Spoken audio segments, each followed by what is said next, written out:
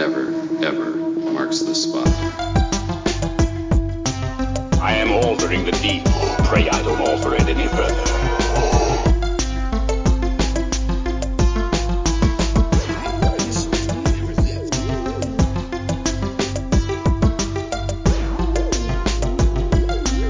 What's your favorite scary movie?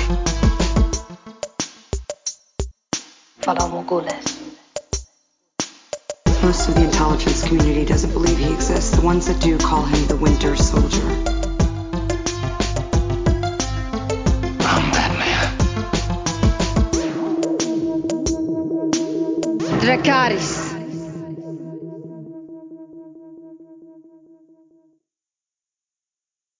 Hello, everyone, and welcome to this week's episode of the Top 5 Report, the podcast that is totally out of health potions because, well, we decided to bring Donald and Goofy along. We'll learn better next time. My name is Drew. I'll be your host for the evening. Along with me, as always, is my brother Peter. I'm here. I'm a little bit baffled by that opening joke, but definitely sounds entertaining. How have you been, man? Pretty good. I feel like I've been pretty busy, but been able to watch a couple of cool things. There was, maybe one or two massive movies that dropped this weekend, so that was pretty awesome. But otherwise, one or two. I felt like I went to Gotham City and never came back. Yeah, there really isn't a second one. I was just trying to be vague, but sure. Everything's good on my end. How about you? Nice. No, about the same. If you guys didn't get it, we're going to be talking about the Batman later in a little bit. That's literally been my entire week. It's been like watch the Batman and then try not to give too many like overhyped reviews because I liked it so much. But you'll hear what I got to say in a moment. We have a ton of news tonight, and bizarrely, it's almost all Batman related. So we'll save that to the end of the watching and reading category so we can segue into the news really well, and then we'll go from there. So let's not waste any more time, man. What are we watching? What are we reading? Yeah, so it wasn't really on purpose, but I mostly just watched the Batman this week. What do you mean by mostly just? Because I didn't really watch anything else.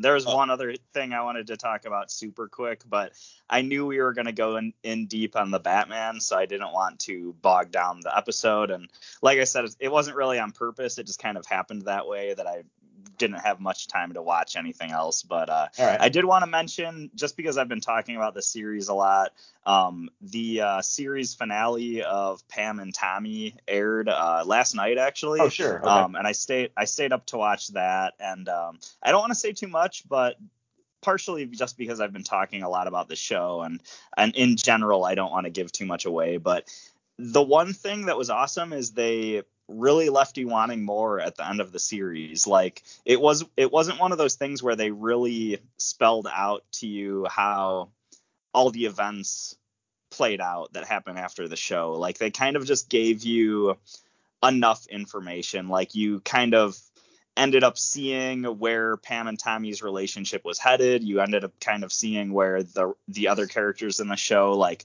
what was going to be going on with them, but it didn't give you too much. Like it really left you wanting more. And it was one of those things where I didn't realize it was the last episode. And then the credits start rolling and you get a couple of those sort of text blocks that say, like Pamela Anderson and Tommy Lee, blah, blah, blah. And like this character is doing this now and stuff like that. And when those started happening, I was just like, oh, crap, this is the last episode. And I think it was just executed. It was executed so well because they didn't give you too much. Like they really did leave me wanting more. So I just thought that was really a cool way to end the show. But it's a little bit bittersweet because I've said this before. I was completely taken by surprise. I didn't know I was going to love this show so much, but it was just a really well done miniseries. So I don't know that I have too much else to say about this one, but definitely check this show out if you want something short but really good to watch. What do you mean by short? How many episodes? Because I haven't started. I want to say there's like 8 or something. I didn't really keep track, but it's a really short season. Okay. Nice. All right. So And then otherwise for me, it's just the Batman. Besides that. Well, you did watch the Obi-Wan trailer that dropped today, right? Oh yes, yeah. Okay, we'll talk about that momentarily because I got I have 3 items of watching and reading. One thing, the Obi-Wan trailer and the Batman, so we'll go in that order. So is that it for your list? So I can jump in here, or? Yeah, go for it. Okay, so I watched Fast and the Furious 9. Okay. And I feel like you don't sound too excited right now. Honestly, there's the argument where they get more fast and more furious, right? Right. But I'm going to tell you, this is a franchise that rakes in ridiculous amounts of money for what it is. And I have a feeling it's a franchise yes, they say that 10 and 11 will be the final ends of it, and then they'll be done. But as far as I'm concerned, as long as cars are cool, I feel like they're going to just keep going or finding ways to keep going. Yeah. And cars are always going to be cool. So there you go. I don't know if I've ever been this mind-numbingly bored watching a movie in my entire life. Ooh, wow. Yeah, here's the thing. The car stuff is always going to be fun to like watch the chase scenes and stuff, but there's so many locations. There's so many characters. There is so many characters that you don't even know who they are. Like there's just like soldiers and like random, like I guess you could call them NPCs that just pop in and out, and you're like, who are these guys now? Where'd this force come from? Are these police? Are they spies? Like what the hell are this? There's so much, in my opinion, that like just didn't make sense that I just kind of stopped really paying attention to the movie. And then that's funny. This is the one where they say they go to outer space. And they do. They put a rocket on a car and attach it to a space shuttle, and then they fly it into space. And they built the car so it could handle the 0 Gs and the oxygen and all that stuff. And then you have the Ludacris and Tyrese wearing like old scuba suits for spacesuits. And like the one guy's like, oh crap, I think I got a gap, and he pulls out a roll of duct tape. I'm like, okay, hold on, like that's funny. Like, I'm just like, there's so much to this that I'm just like, I don't know how it got past like there's a lot of eyeballs that get to see a movie before it's actually released to the public, and I was like, I don't understand. Anyway, I don't know if it's just like the Fast movies just make so much money that they just have the leeway to just go out and do whatever ridiculous crap they can think of, you know? And maybe that's the case. I have no idea. And then they didn't have The Rock, so they filled the shoes of The Rock with John Cena. And I mean, okay. And you got to see a flashback of young Dom Toretto, which the actor who played young Dom Toretto wasn't horrible, but it was just kind of like, okay, like there was no there was a point where there was like no emotional connection to the characters at all for me. And I know this is my opinion, but man, I was just so bored. Man, that's sad to hear. I haven't kept up with this franchise at all, but I always hear great things, especially about the later movies. So that's really sad to hear. 7 was awesome. 8 was okay. There was some good bits in 8, and then I was just bored. They did have the guys from Tokyo Drift in this, which is weird because all these characters, they just seem like they all look anorexic. Everyone except for Vin Diesel looks anorexic in this movie.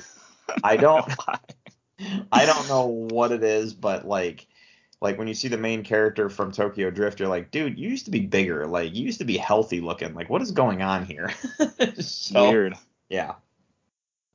Well, yeah, that's really bizarre. Yeah, it's just, I don't know. It's on HBO Max right now, so check it out, man. Like, if you're interested at all, check it out. But I know my review is not a glowing review.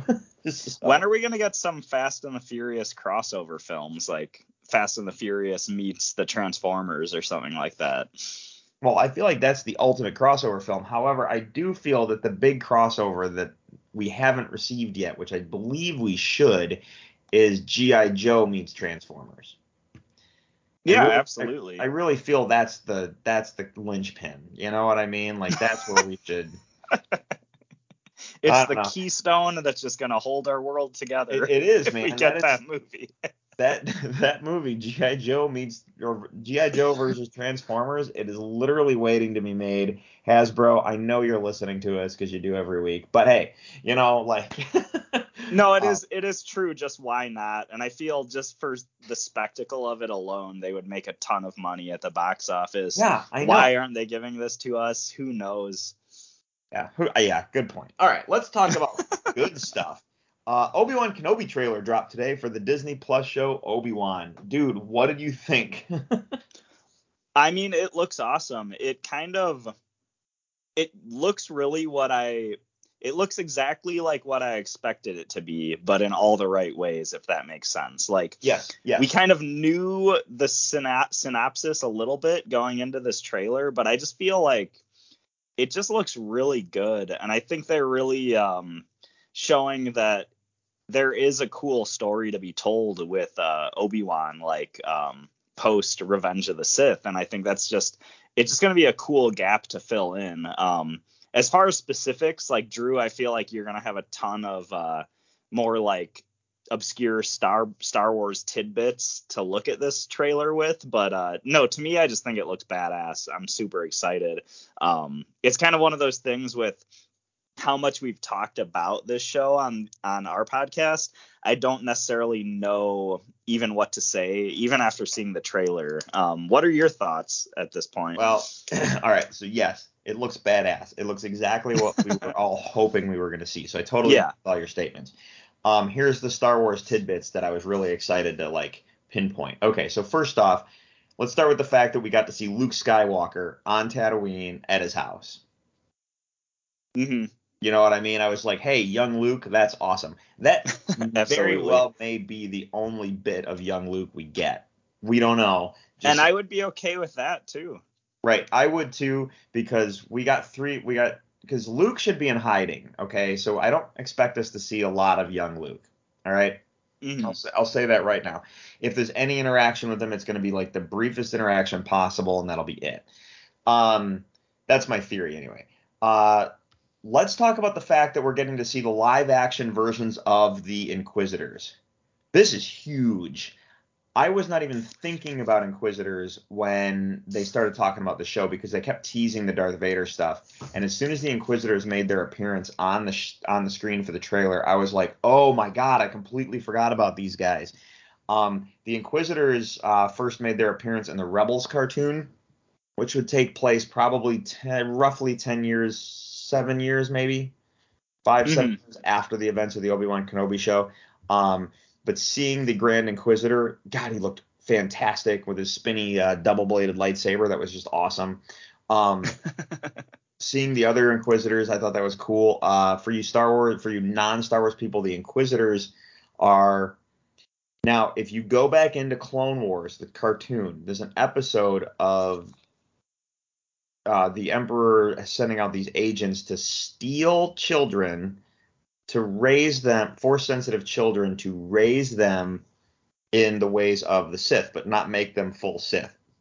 Basically, teach them to use their abilities for the dark side, arm them with lightsabers, and then once the Jedi Purge has happened, send them out as like agents of Vader to hunt down the Jedi. And if they can't take care of a Jedi, Vader's called in to basically clean up their mess, if you will. So they're kind of like Vader's police force, if you will. But it was really like awesome to see them. It was also nice to see stormtroopers. We've been dealing with the fringes of the galaxy with the Mandalorian and Book of Boba Fett. Now we're back into the heart of it with the Empire and like the real central core worlds and stuff.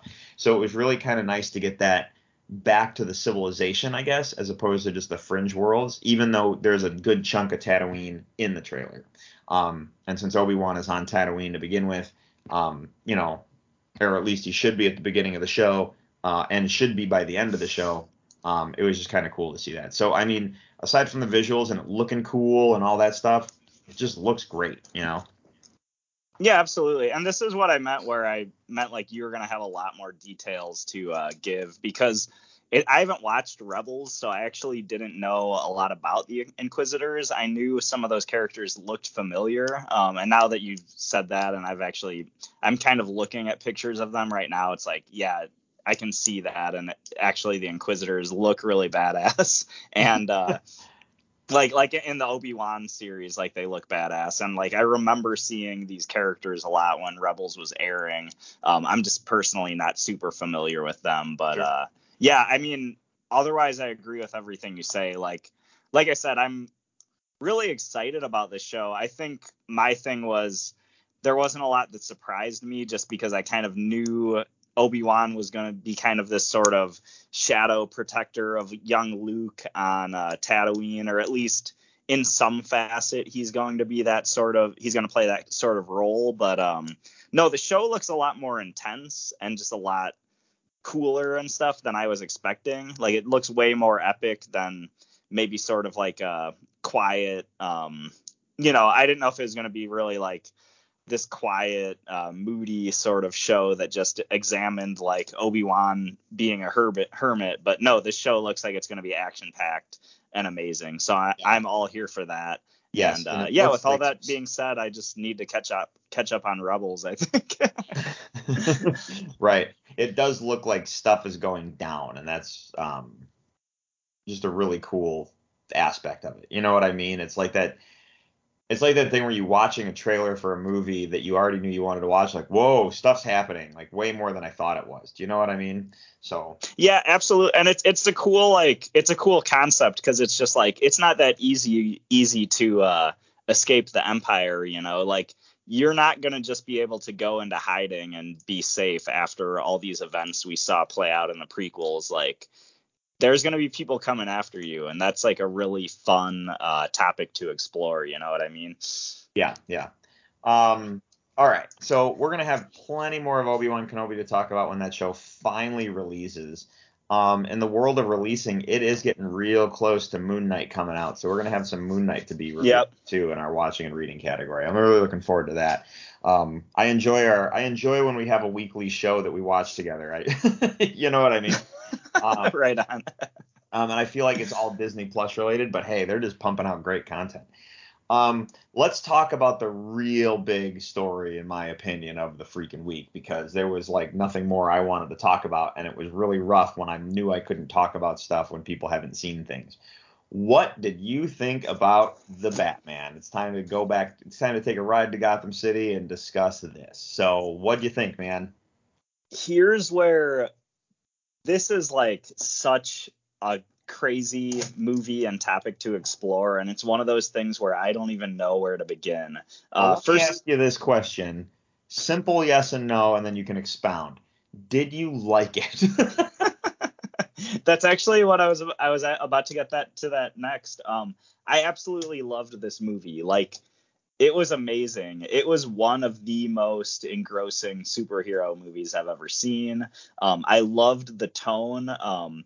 There's aspects of it that just felt so spot on Batman to me. I have a couple gripes with the movie, but all in all, it does end up being, it really ends up being nitpicky stuff.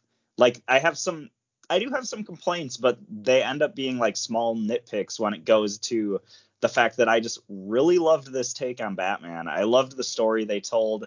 I loved the mystery of it all. Like, I think a good Batman story, but not only that, a good Riddler story calls for like a really good in-depth mystery. And I loved that the movie kept you guessing and didn't reveal all of its plot points and stuff until the very end. And I just loved that you were kind of in on the mystery with Batman and Commissioner Gordon. There's a moment at the beginning of the film, and it's really that first monologue where you're listening to Batman's Batman, just his monologue as he's describing Gotham City and the role he plays in it. I'm gonna jump in a little bit. This is the first Batman movie to have the inner monologue. Right. Do you know what I mean? Like, you read comic books and you get the inner monologue from characters all the time. And I know they did a little inner monologue stuff in the Spider-Man film, the Tobey Maguire Spider-Man films. This is the first time they've done it with Batman, and it was awesome. Anyway, just saying. No, absolutely.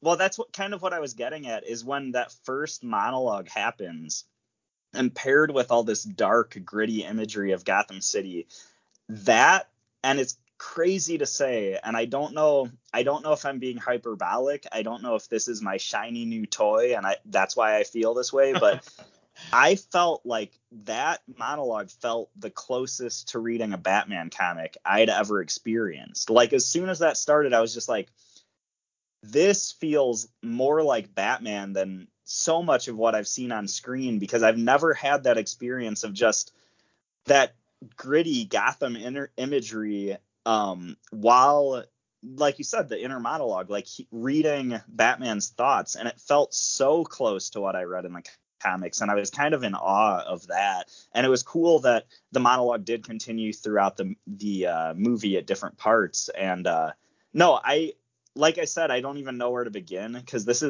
first of all, this is a very long movie. There's so much. It kind of, in a weird way, it was very long, but it went by in a blur, because it's kind of a movie that really engrosses you, and you feel like you live in it. And it almost feels like a dream, where I know there's parts that I'm forgetting. I know there's little tidbits that I didn't notice, but all in all, this was just it was just a really amazing portrayal of this character we all know and love. Drew, what are your thoughts? Because I know you're going to start talking about it, and I'm going to think of more things I want to comment on and stuff. But where are you sitting with this movie? All right. So first off, let me just say, as a Batman fan, lifelong Batman fan who's read an uncounted number of Batman comics, I'm incredibly happy with the movie, and this is probably one of the best Batman films there is. Pattinson was wonderful. Zoe Kravitz was wonderful. Colin Farrell was wonderful. John Turturro was wonderful. Paul Dano was amazing. Like, you just think about the performances of the characters and stuff. Unbelievable. Yeah. You think about the lore and the attention to source material and like all that, just unbelievable. You brought up the city in Batman's inner monologue. I was talking to someone about this, because it's really hard to not like, a Batman movie comes out and you automatically compare it to The Dark Knight. Yes. And I feel that The Dark Knight, for the longest time, has been the bar. This is the perfect superhero movie. This is what you're supposed to aim for. Here you go. Here's the bar. And even though Marvel keeps pumping out these amazing movies and we got all excited for it, and you look at box office dollars, I still feel The Dark Knight is better than almost every single Marvel film. And Marvel never really, they're getting close, but they haven't really met that bar that The Dark Knight set. Yeah. I really don't know how to compare this film to The Dark Knight in terms of that bar. That's why I said this is definitely one of the best films. This may have been one of those things where it might have met the bar and maybe definitely gone over. There's a good chance after repeat viewings, I'm going to say, no, this is the best Batman film. I really don't know yet, because I've only seen it the one time. That's that's just a huge question. I'll say, like, I think this movie probably met the bar and exceeded the bar that The Dark Knight laid in certain ways, but I do think The Dark Knight is better than this movie in ways too, which we can nitpick as we go on. Well, but yeah, keep going. That's going to be like a nitpicks forever. You know what I mean? Yeah.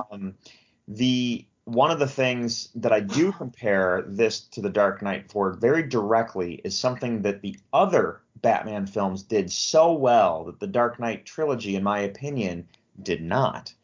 And that is, when I watched this movie, Gotham City itself felt like a character.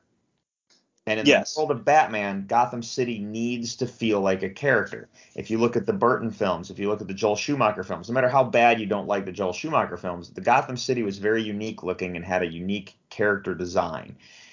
Absolutely. Especially in Batman and Robin. Like, as much as people hate that movie, you can't deny Gotham had a unique character in that film. Right. The Burton design, the Tim Burton films with the Anton Furst art design for the city, it's a very specific looking city. It basically created the look of the city, created a tone. And it felt foreign. It felt like you were visiting this city that you probably should feel uncomfortable in. Like, it created a character for itself. When you look at the Dark Knight trilogy, the city is just a regular city. I didn't feel Yes. I didn't feel the character was there the same. Now, I do live in the Chicagoland area, and the majority of the Dark Knight films were filmed in Chicago. So because I know some of that territory and I've walked those streets, makes me wonder if that's why I didn't have that feel. Right. If that makes sense. However, when you look at the Batman, that city felt like a character. It felt unique. It felt like coming home. Does that make sense?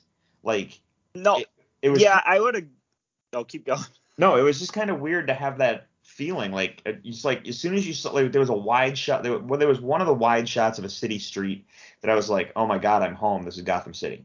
You know what I mean? Right. Like, so I thought that was amazing. I before I go any farther, I want you to know that yes, I do believe this is one of the best Batman films there is. However, as a film student, this movie is a masterclass in how to make a movie. This movie is an absolute masterpiece. And from the opening monologue, Batman's opening, actually from that opening shot of like the fuzzy, like, gun scope that we were looking through to try and Oh figure out what yeah. was going on, I was in film student study mode from beginning to end. And like I watched every aspect of that movie, just literally my brain was like, how'd they do it? How'd they do it? How'd they do it the whole time? And enjoying the story. It was unbelievable. This movie's a masterpiece. Okay. Now let me go back to my review. The one of the things that blew me away was the audio in this movie.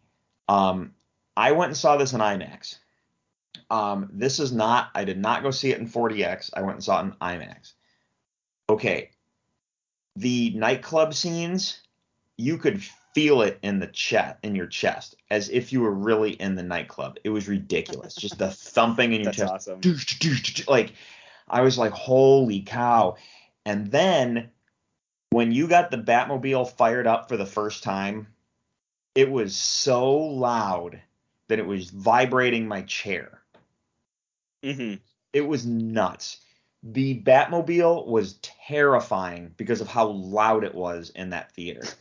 Like the audio, dude, if you get a chance to see this movie again, make sure you see it in IMAX. This is where the disappointment in the movie is. I'm going to get to watch it at home in the comfort of my own home one day, and my sound system is not going to compete, and it's going to bother me. Like the audio was astounding. The sound effects, everything, even the score itself, like the Batman theme. I loved hearing it. Batman was on screen. They had the same few notes, and you're just like, yeah, here he comes. It's going to be amazing. Yeah. Pattinson was phenomenal, and I read some reviews where they complained a little bit about him being like the emo Batman. Let me tell you something. He was driven. He was focused. He was the way Bruce Wayne should have been at that 2 years into being Batman. And it was so cool to see that. I loved when he took off the helmet or took off the mat. He took off the cowl, and you could still see the eye black under his eyes. No Batman movie's ever done that. They always take off the cowl. Is that true? Yeah, none of them have ever shown the eye black. Oh man. You've never They gotten did to it see in Arrow, so They I'm did it. surprised they hadn't done that in any Batman movie. Yeah, they did it. They did it in Arrow, but they've never done it in Batman. They take off the cowl Mhm. and they just look like a normal person. But when they have the Crazy. cowl on, you can see the eye black around their eyes. They've never done it before, and it was just awesome and had this like sense of realism to it. Batman jumps off a building for the first time, and he uses a wingsuit. Dude, of course he uses a wingsuit. When he got to the edge of the building, you could clearly tell that he had never jumped off a building before, but he was prepared for it. Do you know what I mean? Right, It yeah. was so smart that they did that. I'm like, God, that's brilliant. The Zoe Kravitz is probably one of her best performances ever. She was so amazing as Catwoman. It was phenomenal. The Penguin, this blew me away on a scale I was not prepared for. Yeah.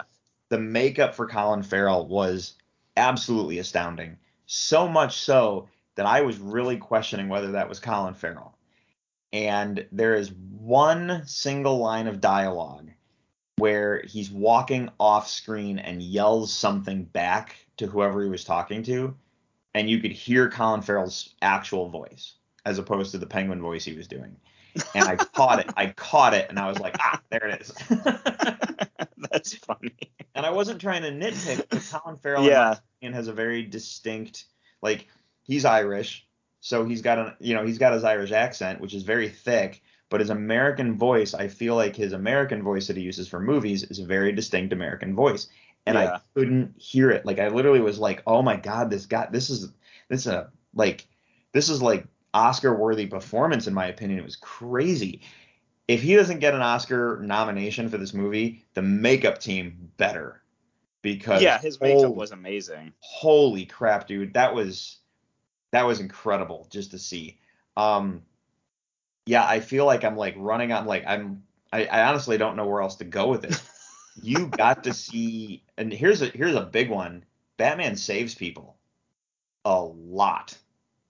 Yeah, that's a good catch, to be honest. Like, that huge. I mean, Marvel, they're saving people on large scales, but they've gotten to a point where they're not saving people anymore. You know what I mean? After all the criticism Man of Steel got, Batman's saving people, and it was awesome. And you're just like, oh my God, he saved that. And oh my God, he saved that guy. And he saved the kid, and he saved, like, just absolutely fantastic. I loved Riddler's henchman. I thought that was badass. All the riddles, all the serial killer stuff, like, was so cool. I'll say the Riddler's henchman was kind of a genius way to, like, if there was really a supervillain in this day and age, of course they would amass an online following like that. Like, it just made so much sense. And, like, I just thought that was really genius, because that's one of the criticisms of superhero things is, where do all these henchmen come from? Like, who are these guys who are just wanting to be henchmen for all these supervillains? And the way they made the Riddler make this sort of like Riddler militia, or however you want to phrase it, it was really genius. Like, it really makes sense how you did that. So that was awesome. You kind of mentioned a ton of things that I kind of do want to, I guess, address really quick, if that's cool. I wrote down a bunch of points, but first of all, I'll say the one piece of the whole movie that I'm kind of on the fence with. Okay. And I'm going to do that because I'm going to get the negative bit out of the way first. Because, like I said, I loved this movie, and I'll have, like, nothing positive to say after this. But the wingsuit you were talking about, I'm not sure if I liked that part. Okay. Because I think at this point in the movie, Batman is escaping the Gotham police, and he's on top of the building, and he's ready to jump off the building.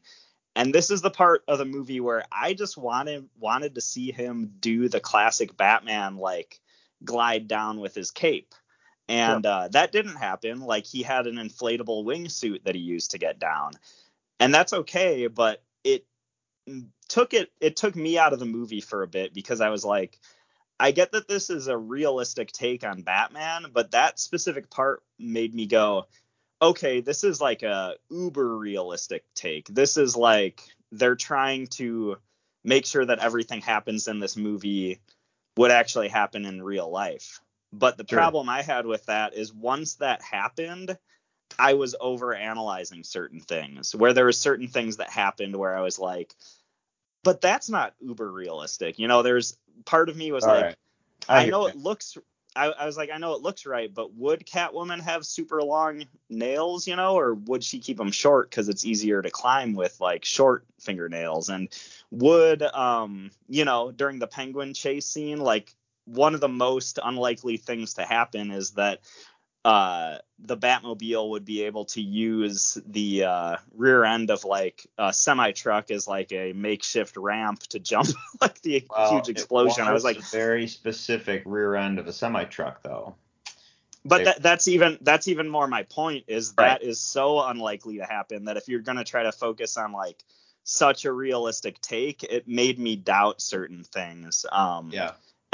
And so that was my only issue, is, like, I get that some people probably loved the wingsuit and, like, was just like, that is so realistic. Of course he would use that. That's badass. For me, it took me out of the movie a little bit. And, like, I'm even at the point where I would have rather seen him use his grappling hook, or use like maybe he makes some sort of zip line with his grappling hook or something. Like I almost like wish he didn't glide at that part. Sure. And I might be alone. I might be like completely.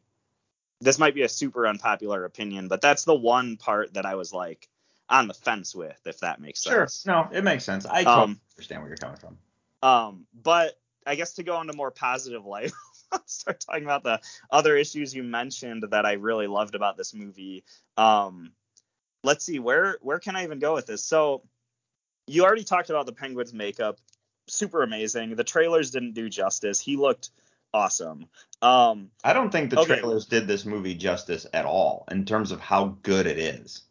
That's blew me away. Like I just got more and more excited as it got closer and closer. But the trailer, the advertising for the movie was not, I don't think, hyped up the movie enough to get people into the seats. However, to get people into the seats, it is the highest grossing film of the pandemic era, with 128.5 million at the box office for the opening weekend.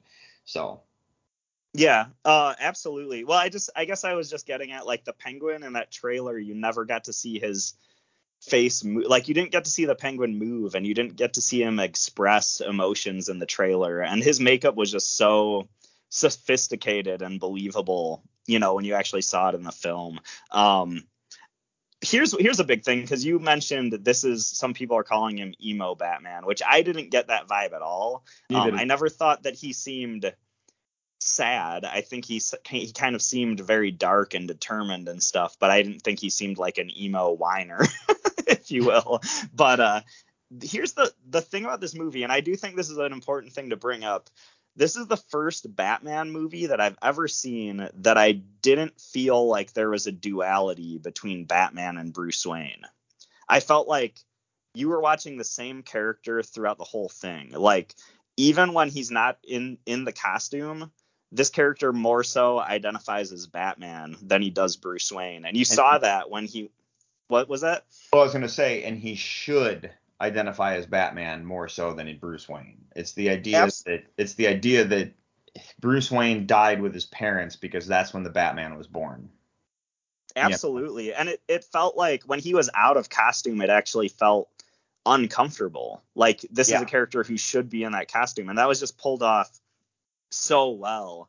The other like two issues that I wanted to mention that are more in the aesthetic realm of things is you were talking about Gotham in the city or in this movie having a real character to it. And I just wanted to point out, like, yes, like this really felt like Gotham, and it felt like coming home to Gotham, but it felt like coming home in a different way than maybe any other Batman movie that I've ever seen. It felt like this wasn't like the sort of weird like gothic art deco style of the Tim Burton movies or the weird like statuesque Gotham of the Schumacher movies. This was like a dark, gritty, like maybe kind of more realistic Gotham, but it wasn't like necessarily the architecture that made it feel like Gotham.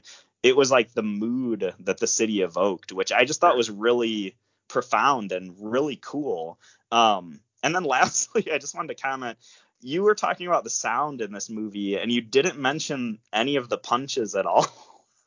But that was the most impressive part to me was anytime a character got hit, any punch you heard, that stuff, that just slapped. Like that sound was amazing. Like you could feel any hit that any character got. Yeah. And that was just so impressive because I mean, Batman's the world's best detective, but he also likes to just punch people to get answers out of them. And I think it's great that they really showed that duality really well. He punches Commissioner Gordon, and Commissioner Gordon goes, "You could have pulled your punch," and he goes, "I did."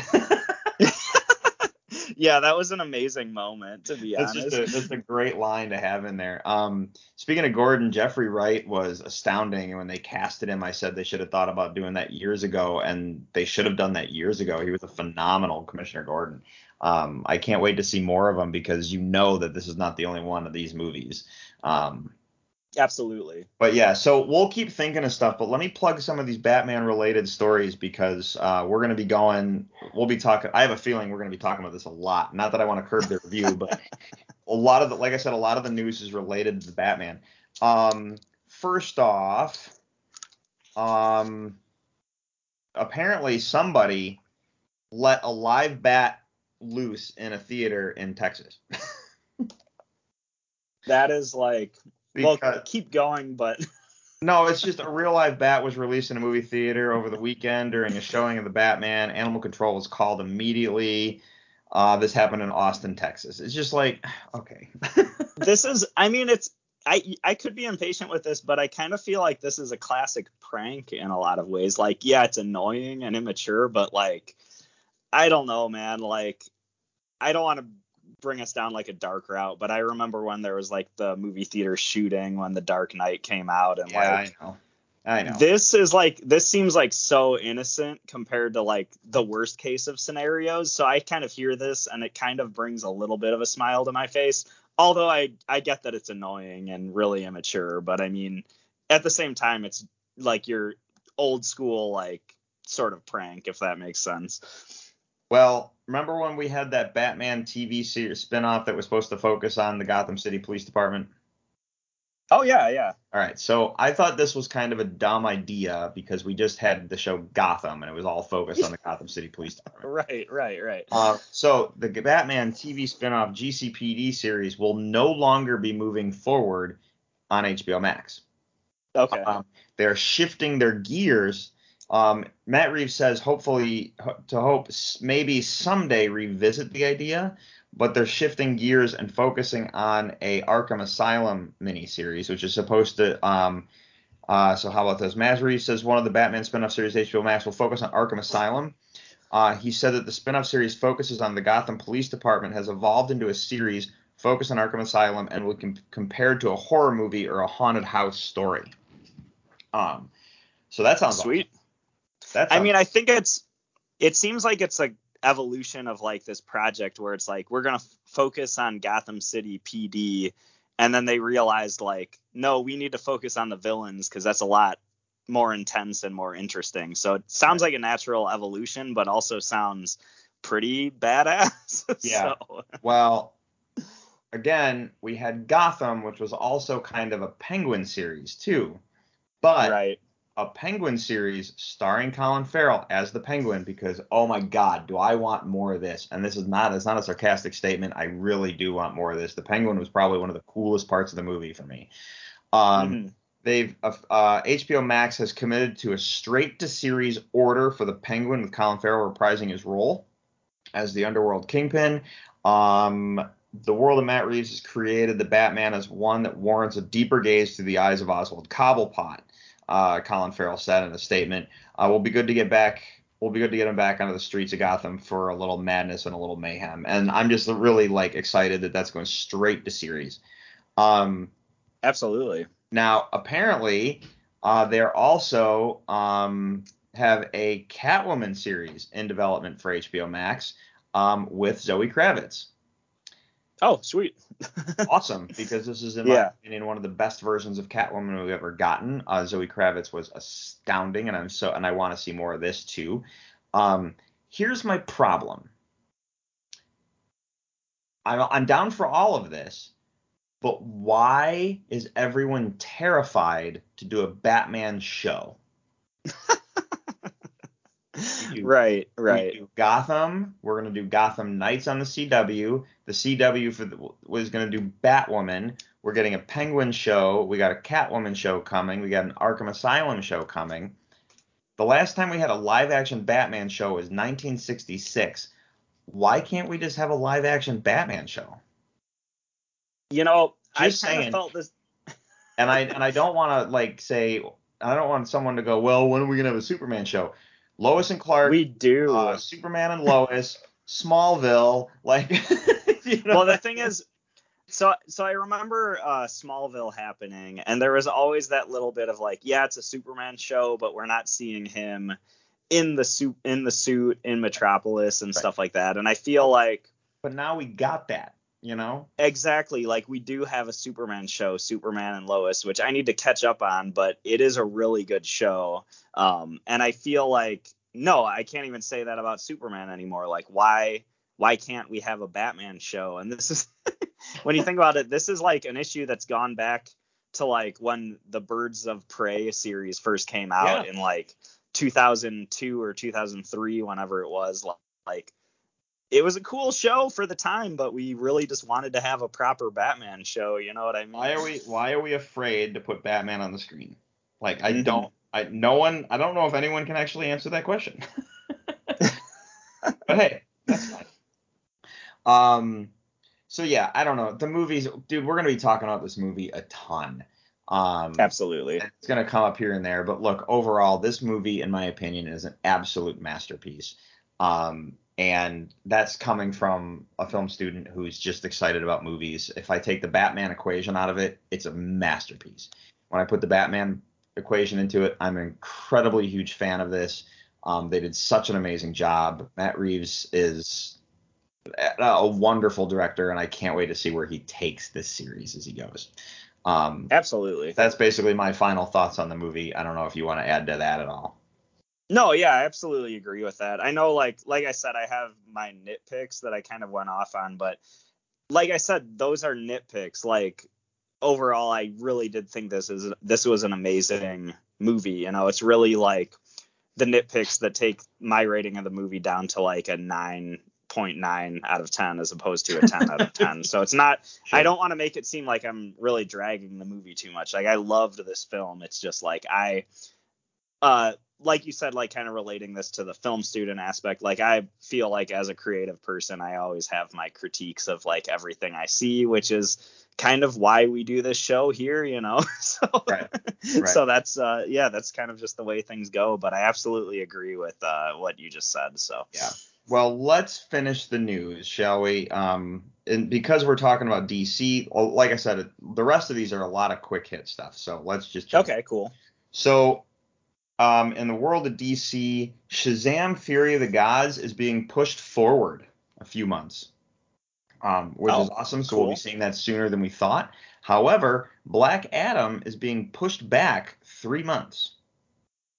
I mean, crazy. It's just, I don't know, Black Adam, I feel like we've been waiting so long for, and it's been kind of hard to follow the schedule of it, because I feel like every time there's a story about it, it's either moving up a few months or moving back. So I don't know. I'm just excited to see more Shazam and more Shazam related stuff, including Black Adam. But yeah, I don't know. Well, the bummer news is that Aquaman 2 and The Flash have both been pushed back to 2023. Okay. So I'm kind of like, bummer, but that's okay. That's okay. okay. Did you get the 2022 trailer before Batman? I did. Yeah, and that's kind of funny that these stories are coming out right after there's a big DC trailer.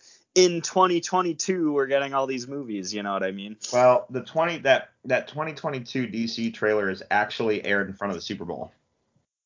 Oh, So, okay, fair enough. It did air during the Super Bowl, so I understand why they put it there, but at the same time, you know. I mean, I just tuned in for the halftime show this year and turned the Super Bowl off. So yeah, that's what everybody did, right? yeah, I mean, it was a pretty sweet halftime show. So I mean, that's why I tuned in, was for the halftime show. Right on. Okay, in other news, not Batman related, we have Amazon is going to be taking the video game series God of War and adapting it to a live action series.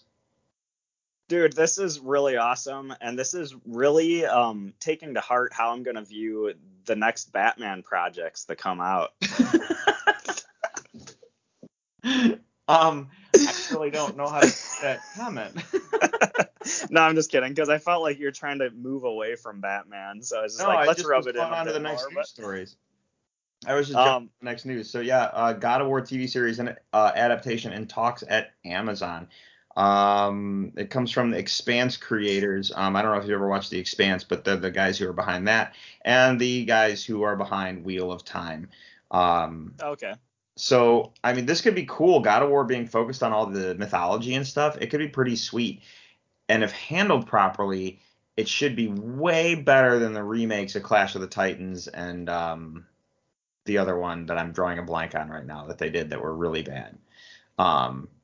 Right. Well, go ahead. Yeah, I just completely agree with everything you said. The only thing I'll say is, like, please make this God of War series rated mature or rated R or whatever, because those games are so well known for their really cool, creative kills and violence.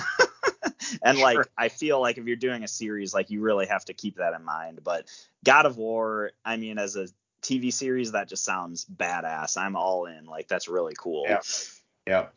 All right, Florence Pugh, who plays Yelena in the Black Widow films, our newest member to the Marvel MCU, in my opinion, one of my favorite new additions to the Marvel MCU, has joined the cast of Dune Part 2. She'll be playing Cerulean, if I pronounce that name correctly. So that's cool. Yeah, right on. We'll be seeing her in the new Dune movie. Here's one that I got really excited about. Hollywood Reporter has reported Friday that Fede Alvarez, the director behind Don't Breathe and 2013's Evil Dead, is going to be writing and directing an original standalone movie set in the Alien universe. Oh, cool.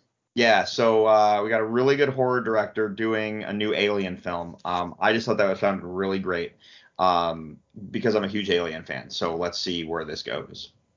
Yeah, absolutely. And it makes me wonder if this new Alien movie that he's doing, is this going to be scary? Because like, I really enjoyed Prometheus and Alien Covenant and stuff, but I don't know if I really felt scared at any points in those movies, besides just like really enjoying the story. And that kind of makes me like excited, like maybe this will be an Alien movie that's going to freak me out, again. Oh, sure. Yeah. Okay. Let's talk some Star Wars news. Yes, we got Kenobi coming. Sounds awesome. There is a big thing. This comes from giantfreakingrobot.com. They are talking about a classic Star Wars novel being adapted into a Disney Plus movie. Okay. All right, then. Rumors are swirling that Disney Plus is planning their first full-length feature film for the Disney is planning their first full-length feature film for Disney Plus streaming platform, and it's going to be based on some major source material, Heir to the Empire. These sources indicate that the various Star Wars series on Disney Plus are leading up to a grand finale, meaning The Mandalorian, Book of Boba Fett, Ahsoka, and so on, are leading up to a grand finale, which will be Timothy Zahn's classic novel, Heir to the Empire. Since The Mandalorian became a huge hit, blah, blah, blah, blah, blah. This is awesome if this is what they're doing.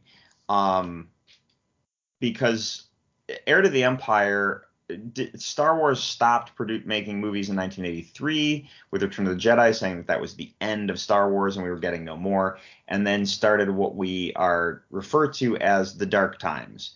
And that was basically no Star Wars when everybody wanted Star Wars. And it was 1992, 93, 91. Heir to the Empire was first published in 91, and it was in the desolate period between the resolution of the original trilogy and before the continuing mixed feelings of the prequels. Right. Heir to the Empire is basically it was whatever the real time was from the movie to when the book released. Where have our friends been? What's going on in the world of Star Wars? It was basically new Star Wars. It was the first new Star Wars anything since Return of the Jedi, and for the longest time, that Heir to the Empire and the two books that followed, The Dark Force Rising and The Last Command, were all treated as what the actual sequel trilogy is. Yeah. And rumor has it, what they're doing is they're basically saying that all these shows and everything they're doing is building up to Heir to the Empire being a straight to Disney Plus standalone movie. And if they're right, I can't be more excited about this. But let's see where it goes. I'm just excited for the possibility of that to be a thing. So. Right on. Well, I knew you were going to have a lot more to say about this than me because you're just way more familiar with the source material. But I personally kind of think it's funny that Disney essentially like nuked the expanded universe of Star Wars when they first took over the property, and now they're kind of going back to the expanded universe where they're doing things like this, like going back to the old book source material after saying like none of that was canon. In retrospect, it is pretty funny. did you say this was going to be a TV show, or is this going to be a movie series, or how? No, it will be a movie. So what they'll do is the show. Okay. The rumor is that the Mandalorian show, the Book of Boba Fett show, the Ahsoka show, this Rangers of the New Republic, if that's what actually going to happen, these shows that take place in that time space are leading up to Heir to the Empire being the big grand finale, and it's going to be a movie that will be released on Disney Plus. Right, and that's. Well, what I was going to say is I've always heard people say that the Heir to the Empire story was too big to do as a movie, and that's why I asked. Like, I've always heard people say, like, they should do a live-action version of this, but it should be like a show because it's just such a big story. It would be hard to do justice in a movie. So and maybe I'm kind of that's curious. why, and maybe that's why they're doing all these shows separately lead into it. Yeah, but if nothing else, like, I'm thinking about this and like, oh, maybe this is like my chance to go back and read those books, since this is all leading to a movie version of this. And I feel like it's kind of funny, like I think it incentivizes fans to go back and read the books. I don't know what we're gonna say. Well, this is where I remember the book fondly enough to know that if these shows are leading up to Heir to the Empire being released as a Disney Plus movie, you got to remember you have some very, very smart people like Dave Filoni and Jon Favreau with George Lucas in their back pocket helping them. Okay? Yeah. Dave knows the Star Wars universe and he knows how to tell storytelling. However, Ahsoka was not in Heir to the Empire. The Mandalorian was not a part of Heir to the Empire. Boba Fett was not a part of Heir to the Empire. The reason I say this is because they've made where things are, if that book is going to be adapted, it's going to be very different than what fans remember, and I can see it angering those Star Wars fans that are still bitter since Jar Jar Binks. So I really don't know how to gauge this. I just know that everything Disney is doing right now with everything Dave Filoni and Jon Favreau are doing over there at Lucasfilm, they're pumping out gold, and just keep doing it. Just keep making those smart decisions, even if you have to alter a book a little bit. I don't mind, just pump it out. But I'd rather not know where the source material is coming from either. Like, I don't want them to do Heir to the Empire directly. I want the on-screen stuff to be its canon. Like, that's the canon. You know what I mean? So. Yeah, I get where you're coming from. I guess I was just thinking, like, because I'm feeling like a little bit incentivized to go back and read those books, and I feel like it's only smart for Disney to make money off of these books that they already have, like, sure, get some people to read the old source material. Why not? But I mean, I knew, especially after the sequel trilogy and everything that's going on in the shows, like I said, I haven't read this book, so I'm not super familiar with it, but I knew it was going to be different. Like, it has to be, Yeah. Well, anyway, it'll be exciting to see where it goes. If they really are building up to a movie, that's awesome. Even if it's not Heir to the Empire and they're leading up to a movie to be the big finale for that grouping of shows, that's awesome. Yeah. So we'll see what happens.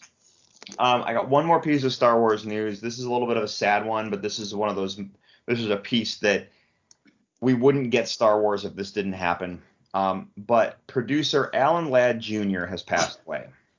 Now, if you dive deep into the Star Wars nerd lore like I do, Alan Ladd Jr. is a really big name. If you are not steeped into it on the level that I am, let me explain who Alan Ladd Jr. is. When George Lucas wrote Star Wars and started pitching the studios, every single person turned him away.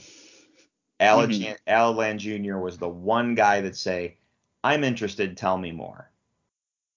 And he's the reason Star Wars got put on the big screen, because he saw that there was a storytelling George was trying to do.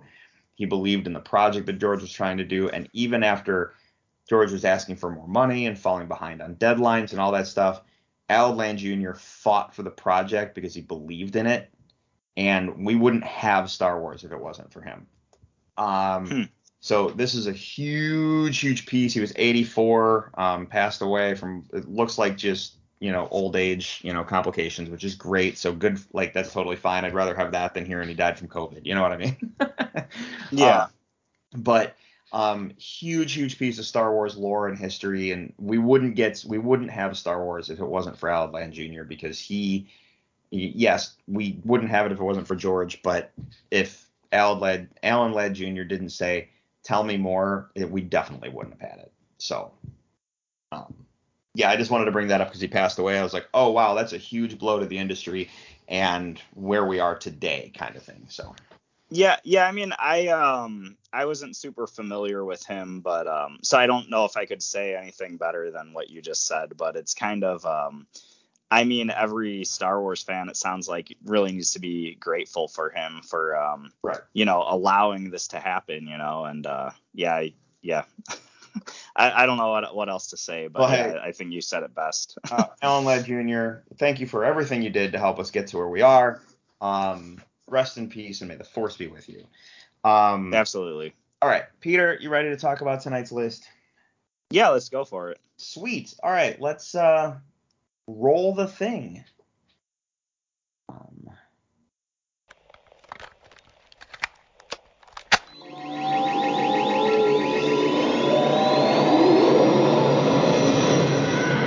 And now for the top 5. All right, Peter. This Yes. week it was my week to pick. So, yes. Because of the Bullet Train trailer with Brad Pitt, it really made me think of like assassins and assassin movies and stuff. Oh, that's where this came from. Literally, that's where that came from. I was just like, oh, hey, we haven't done this. And I literally was watching it going, I really like movies with assassins. And I started looking. I was like, oh, we've never done one of those lists. So right on. We've never talked about like movies with assassins or that kind of, or movies about assassins. I was like, let's take a look at those lists. And that was, honestly, when I started, it was a really hard list to put together. And then I did some more Googling and I was like, whoa, you know what I mean? And it just kind of like opened up, So, I eventually had a really easy time putting it together.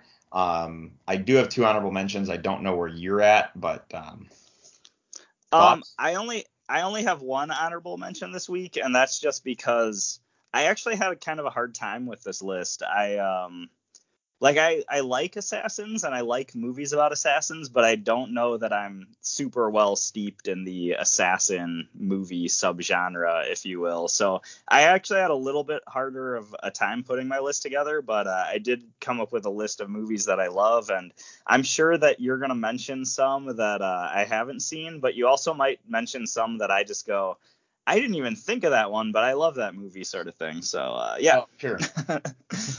Sure. Well, I guess I got to start then because I got 2 honorable mentions. Yeah. So my first honorable mention is a movie called Vantage Point. Have you ever seen this? No. I think I'm familiar with it, but go on. So this is a movie where it's basically president is giving a speech at this he's out of country and he's giving a speech about peace talks, whatever. What he's there talking about is kind of irrelevant. Right. Basically what happens is it starts with the guy, the crowd's walking in to watch the speech. You have press reporters, you have like all that stuff. You're getting to see the behind the scenes stuff. Okay, bring the camera down here, get this senator walking in, doing that kind of stuff. And as the speech commences, the president is shot at. And there's shots fired and everyone freaks out. The Secret Service goes into Secret Service mode and they're, get the president out, move the thing, do this. And it's just pure panic trying to secure the scene. And you watch the whole thing unfold. And then the movie rewinds back to the beginning and you see it from another person's perspective. And then you get to see the movie from another person's perspective and another person's perspective. And you watch, I think, like 4 different versions of the same story. And each piece gives you a little bit more details until all the pieces kind of come to one point, and then the movie continues on, and you find out what was really going on, who was the assassin, like so on and so on. It was kind of a really clever idea to put the movie together. It's got a pretty decent cast, like Dennis Quaid and Matthew Fox and Sigourney Weaver's in it. I want to say Julia Stiles, but I'm not 100% correct. But it was kind of a fun movie. It came out I want early 2000s, like I want to say Right. around like 2008, 2009-ish. I thought it was a fun movie. I thought it was worth bringing up as an honorable mention. So, yeah. Right. So I haven't seen this. I did look it up while you were talking, and I actually was pretty impressed. It does look like there's an insane cast on this movie, and it sounds really interesting. I think this is kind of reminds me of one of the reasons I had trouble with my list too, is because I really held myself to this weird arbitrary rule of like I feel like if I saw this movie, I feel like I wouldn't think it was felt enough assassin-y to make my list. Well, because I get the movie's about an assassination, and I haven't seen it, so I can't say, but I feel like this movie is about an assassination, but I was really trying to pick movies that really focused on like assassins as the main characters and stuff, and maybe I gave myself too hard of a task. Well, the rest of in my that list case, but I'm kind of laughing at myself because of it. The rest of my list is a little bit more to your point. Fine. Right. The cool thing about the list, when I was Googling, Terminator is listed as an assassination movie. Yeah. And when I saw that on the list, I was like, what? And then I'm like, nope, it's an assassination movie. Right on. Yeah. So, yeah. Absolutely. And that's what's funny about this topic is there's tons of just movies that come up that you're just like, wait, is that an assassin movie? You know? And then you're like, oh, I guess it is, so. Right on.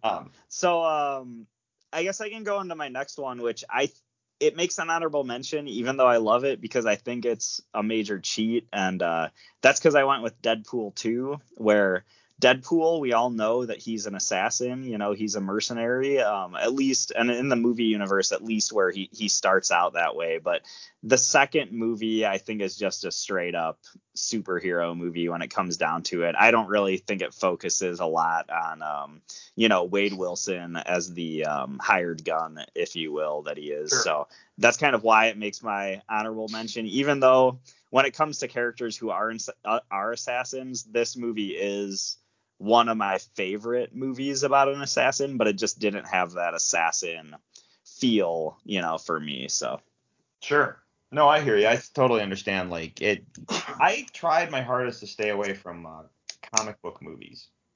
Right. Because when Black Widow came up, I was like, well, I mean, I see why it's on the list of assassin movies, but it's not really an assassin movie, in the realm of what I was thinking.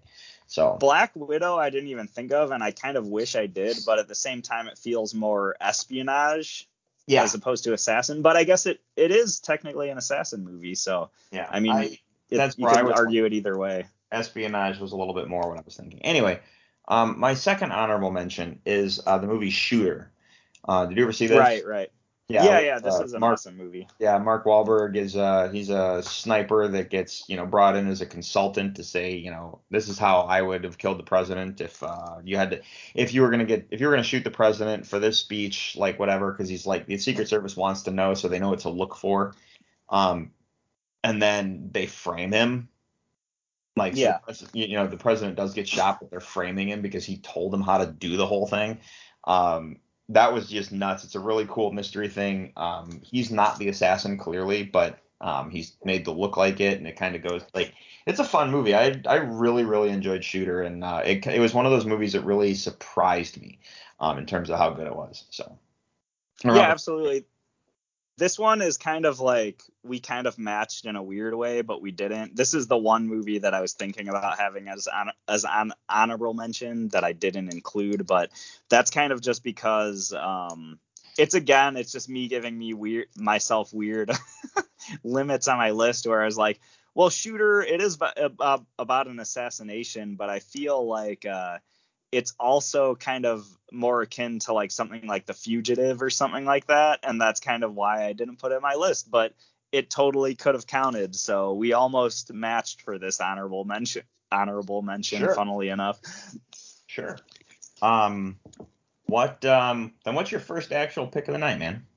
Yeah, my first one could be pretty quick. And I kind of, again, like giving myself crazy limits. I almost don't feel like this one completely counts, but I actually went with the Terminator, which you just mentioned, which it totally does count. Like the Terminator's sent back in time to kill Sarah Connor, so he's like an assassin, and then you have Kyle Reese who's trying to kill the Terminator, and it's kind of this crazy assassin back and forth game throughout the whole movie, but at the same time it doesn't feel like your classic scenario where it's like this assassin character is sent to kill someone else, you know what I mean? So this one was like, it felt like it shouldn't make my list, but it totally does when it comes to my favorite assassin movies. Sure. You know what I mean? Sure.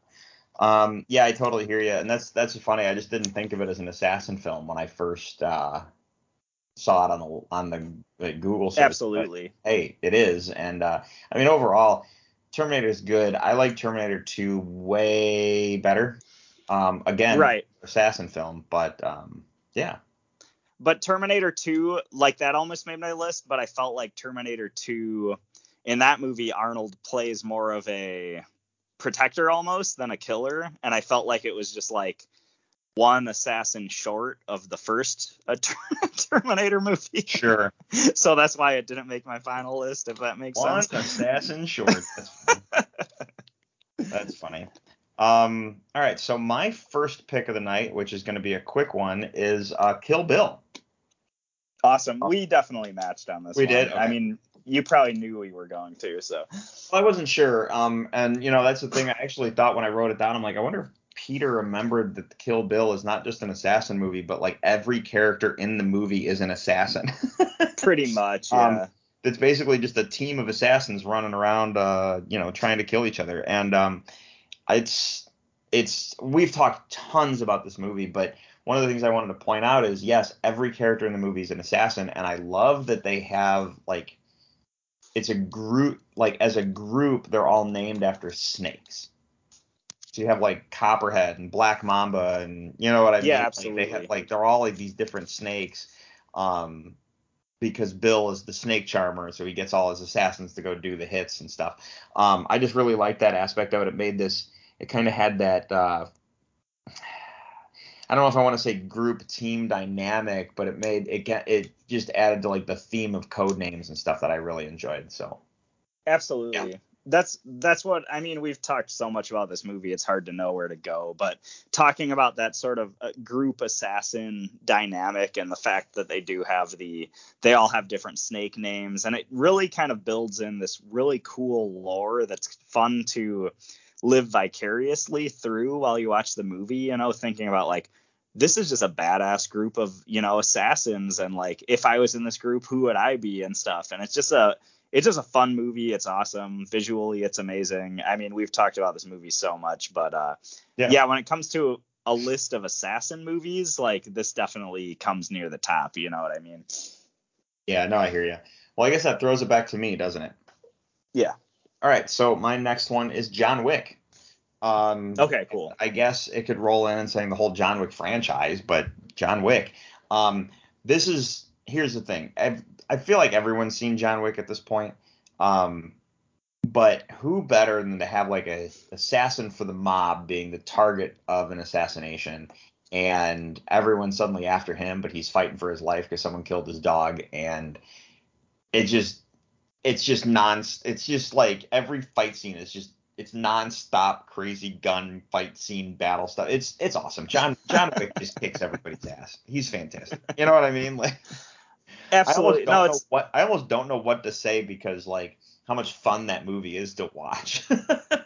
I think that's what it is. It's so fun, and it's such a relatable plot that everybody's just like, I would do the same thing if somebody killed my dog. But then it's just paired with the amazing action throughout the whole film. This is one that I kind of want to rewatch because I haven't seen for a while, but I've also actually never watched the John Wick sequels. I don't know if you have, but I kind of feel like I want to spend a weekend and just watch that whole series. You know what I mean? Yeah, that'd be one to be kind of fun to watch back to back. I never saw the third one. Parabellum, I think is what it's called. Yeah, I never watched the third one. But I wonder how ridiculous they get at the same time, you know? Right on. Just saying. Yeah. But the movie really, like, because I was, like, with it, and then I saw I was with it, and then the first fight scene happened. and it was suddenly like, whoa, like my brain, it was a whole nother level of like, holy cow, that's amazing. So yeah. Absolutely. Just how fast it was, like the single pulls of the trigger, just pop, pop, pop, pop, guys are dropping, like, yeah. Anyway, what's your next pick of the night? Yeah, my next one is probably it's definitely close to one of my most goofy picks. It's a movie I've talked about before, but I went with Ninja Assassin, and this is one that I guess objectively I was expecting you to have this on your list. Oh, that's funny. Well, this is the thing is like Ninja Assassin. Well, this is the thing is I don't know if like objectively I think this is that great of a movie, but this just comes into me not knowing if I've seen enough assassin movies to round out my list, but I do genuinely like this film, and admittedly a lot of it is really just based on the aesthetics of the film. Like I love the crazy action scenes. I love how fast and how ridiculous they feel, and how some of the action parts feel so unexpected. I love the sort of slow-mo parts where it's like one of the ninja characters running down the hallway and just cleaving through other characters, and the blood splatters, and it just all looks really awesome in that sort of 300 sort of way. Like I feel like this movie was influenced a lot by 300, but I don't know. I think when it comes down to it, I do really enjoy the ninja storyline. Like I think it's a pretty basic storyline, but it is a pretty fun story about like this ninja character who has been exiled from the ninja assassin clan that he was a part of, and then eventually he has to come back and take revenge and stuff. It's just a fun classic story.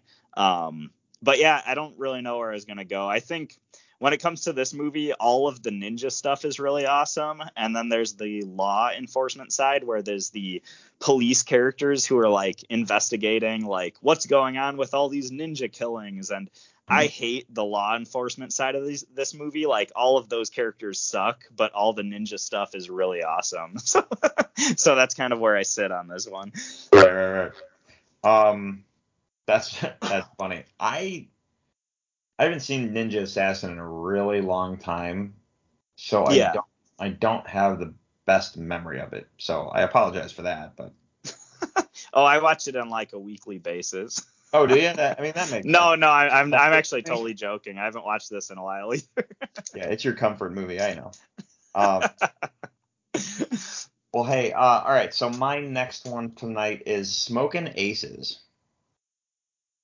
Have I seen this? I might have seen this one. Is this the Elvis movie? The Elvis movie.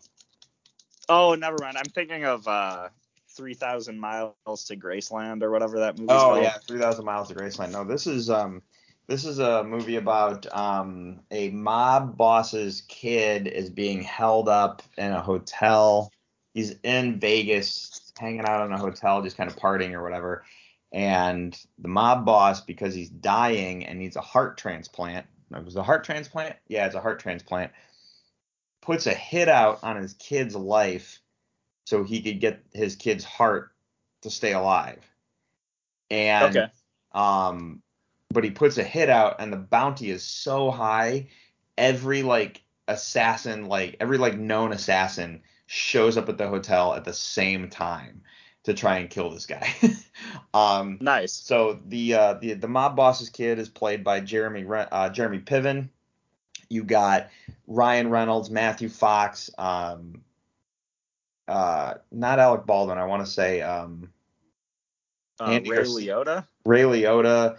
I'm just looking at it's a huge cast, dude. Aaliyah's in it. Yeah, dude. Chris Pine's in it. Ben Affleck's in it. What's that guy's name? I'm totally drawing a blank on him. Jason Bateman, he's in it.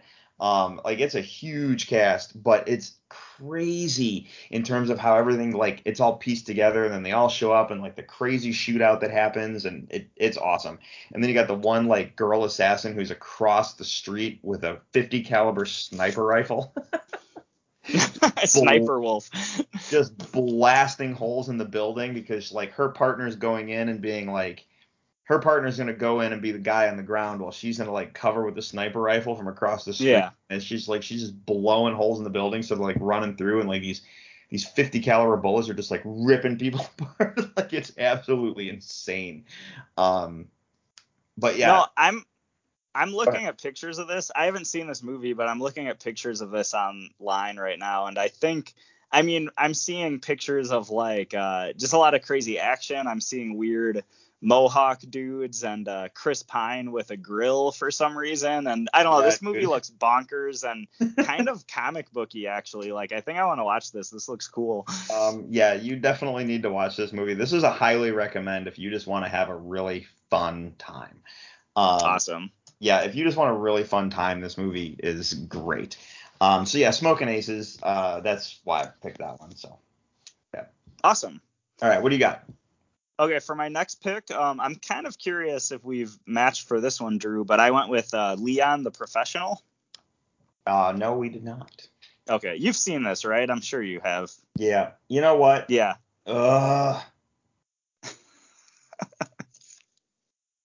No, you don't understand.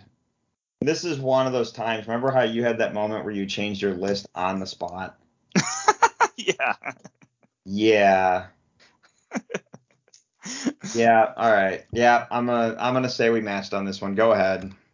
Oh, really? Wow. Yeah. I'm gonna pull a pick specifically for this movie. Go ahead. We matched. Well, now you're gonna have to explain which one you don't match with, but this was actually one of the first movies I thought of when it comes to assassin movies, and it's this movie that comes down to, I can't remember the main actor's name, but you have this guy who's an assassin who lives in this apartment building, and Natalie Portman is in this movie, and this movie came out in like I feel like the mid or early 90s or something. So Natalie Portman should have gotten an Oscar for this movie. Like this is like one of her first. This is like Natalie Portman's like groundbreaking first role too. Like this is this is Natalie Portman at like the age of 12. Like she should have won an Oscar for this.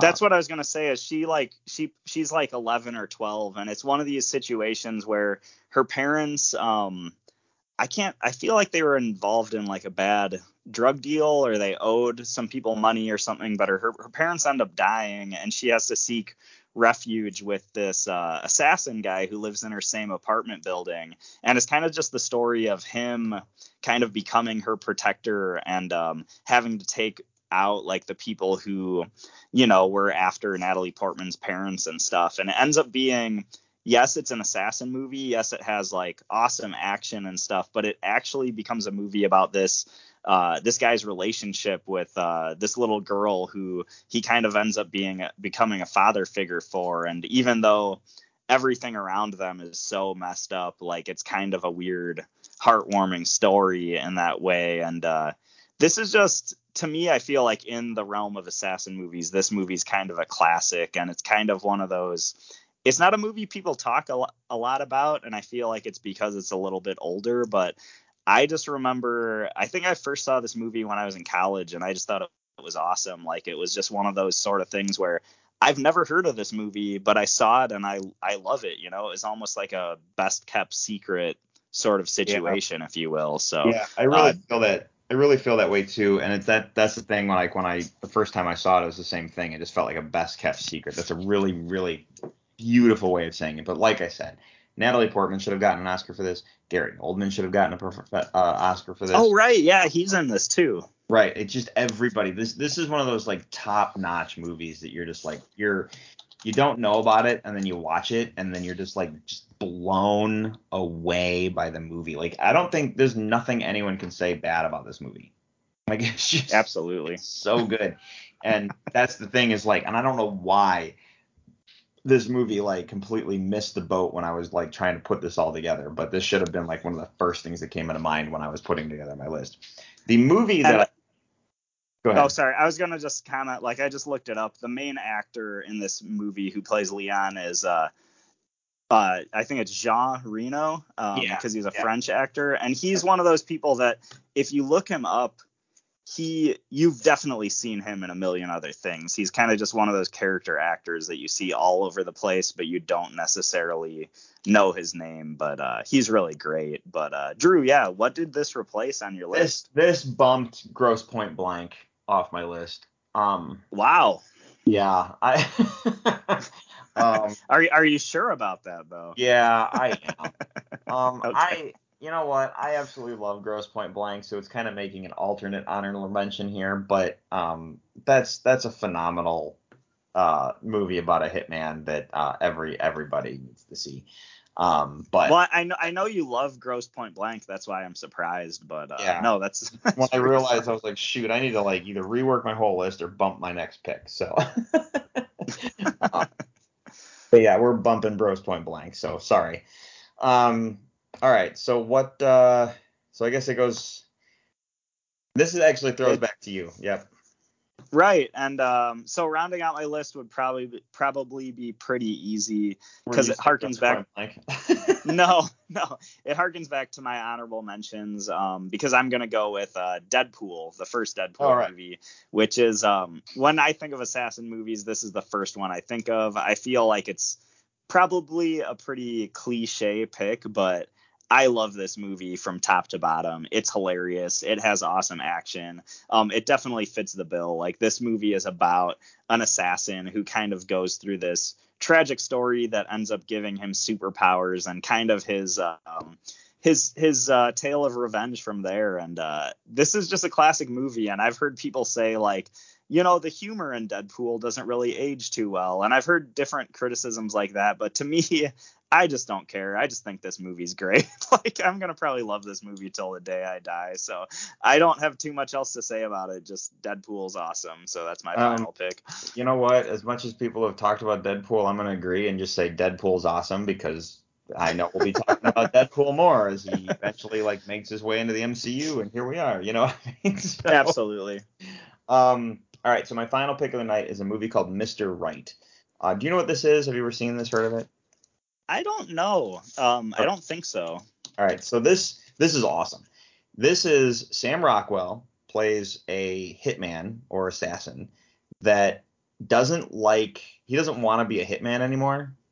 So he has basically decided anyone who tries to get me to kill someone, I'm going to kill that person. Okay. So he's on his quest to like rid the world of bad people. So if someone wants someone dead, he just kills them. And he's being hunted down by Tim Roth, who is like an FBI agent trying to find him. So there's a little bit of song and dance of trying to like get this guy. But Sam Rockwell meets Anna Kendrick on like a meet cute kind of a moment, and they have like a connection and they like kind of fall for each other. So they go out on a date.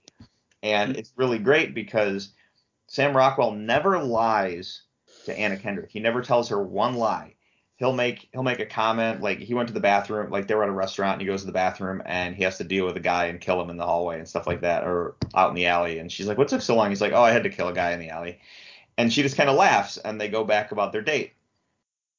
It's always little stuff like that, but she never takes it seriously. So then later when she finds out he's a man, she's like, "You've been lying to me the whole time." He's like, "Actually, no, I've never lied to you once." That's hilarious. But the movie also starts with this great bit where these little kids, it's awesome. It's probably one of the coolest openings. These little kids are like, "I want to be an astronaut when I grow up, and I want to be a firefighter when I grow up, and when I want to grow up, I want to be a policeman. When I grow up, I want to play for the Bulls, or when I grow up, I want to be a professional golf player, you know, whatever." And then they cut to this little girl, and she goes, "When I grow up, I'm going to be a T-Rex." And she like roars at the camera. That little girl becomes Anna Kendrick. And it's so great because she gets sucked into this world of assassins and violence and, you know, stuff like that. And she kind of embraces it. And then the big shootout that happens near the end of the movie, she's eventually like, she kills a guy and she's like, "I'm a T-Rex, mother effer." Like it's awesome. Like it just goes nice. Swing. The movie is so much fun to watch. It's really funny, but it's really charming at the same time. The violence and the fight scenes are epic on this like amazing scale. I highly, highly recommend it. I believe it's on HBO Max. I saw it on one of the streaming services when I was just browsing, but I think it's HBO Max. But if you get a chance, I've seen it somewhere as well. Seriously, watch this movie. It's gonna shock you how good this thing is. So. Yeah. Nice. It's kind of, I feel like your description, it sounded like it might be more of a lighthearted movie than I was expecting, but then hearing about the action scenes and stuff, I'm not sure. Yeah, that sounds pretty cool. And it's really funny. It's violent. It's gory. Makes you feel really good about yourself. You're going to be laughing through the whole thing, but you're going to be with the characters. You're going to fall in love with the characters pretty quick. It's awesome. So nice. Yeah. Anyway, that kind of brings us to the end of the list for the week. What are we doing next week, dude? It's your pick. Yes, I have a really obnoxious list that you're going to either love or you're going to hate. So I don't know why. I've been thinking about this for a couple of weeks, and I really wanted to do this list, but I was trying to figure out the best way to approach it. And when I say it, it's not, that description's not going to make sense. But I think it'd be fun to do our top 5 movie end credit songs. So when you think of a movie, when you watch a movie and there's that profound scene at the end, and then it's punctuated, the screen goes to black and the scene is punctuated with that either perfect or not so perfect end credit song, which ones are your favorites? And that's kind of what I wanted to go with. So messed up. Yeah, it's a weird list, but I think it's fun. It comes down to what end credit songs do I remember? And I say that because there's probably like maybe 5 that I remember, and I'm gonna go, oh yeah, that was a good end credit sequence. And absolutely, but I don't know if this is a list that when you start looking into it, you might remember more than you realize. But I was really thinking about this topic because I was thinking about like the song, is it Kissed by a Rose, the Seal song from Batman Forever, which may or may not come up on our list next week. You'll have to listen to find out. But I was thinking about that song, and I was trying to think of songs. There's a lot of movies, especially older movies, where there'd be a specific like radio rock or like radio pop song associated with the movie. And I wanted to talk about that subject, like songs associated with movies. And it wasn't until I realized like, oh, I'll just go end credit songs, and that's a pretty concise way to describe the list, I guess. So yeah, I hear you. Yeah. So this is going to be an interesting list to try and piece together because I got to do some real research on this one. So I don't know. A lot of times those first 5 ones you think of end up being your list, though, at least for me. So that's a good point. All right. Well, yeah. Wow. Okay. I'm like racking my brain already. That's okay. I got a week to think about it. Absolutely. All right, man. Well, everybody, do us a favor and check out our website, top5report.com. You'll find links to all of our social media, Twitter and Facebook, along with a link to our email, top5report@gmail.com. You can hit us up there. Social media, either way works. We are on Google Play, iHeartRadio, Apple Podcast, Stitcher. You can subscribe to us in those places. If you do, you'll not miss a single episode. If we love for you to leave us reviews. We really like those 5-star ratings, but we also understand criticism because it helps us get better and it makes the words we say feel important. You can follow me personally on Twitter and Instagram at Drew3927. Peter, what about you? Yeah, you can follow me on Twitter at Ninja Pierre, and that's where I'll be asking, have you ever been so pumped that you want to completely flip out? I mean, like, really, really flip out? Do you want to know what gets me pumped? Ninjas. Ninjas are so sweet, I want to crap my pants. Okay. All right. Well, everybody, on that note, let's throw this episode into the can. We hope you all have a great night. And for the Top 5 Report, I'm Drew. I'm Peter. And thanks for listening. We will see you next week.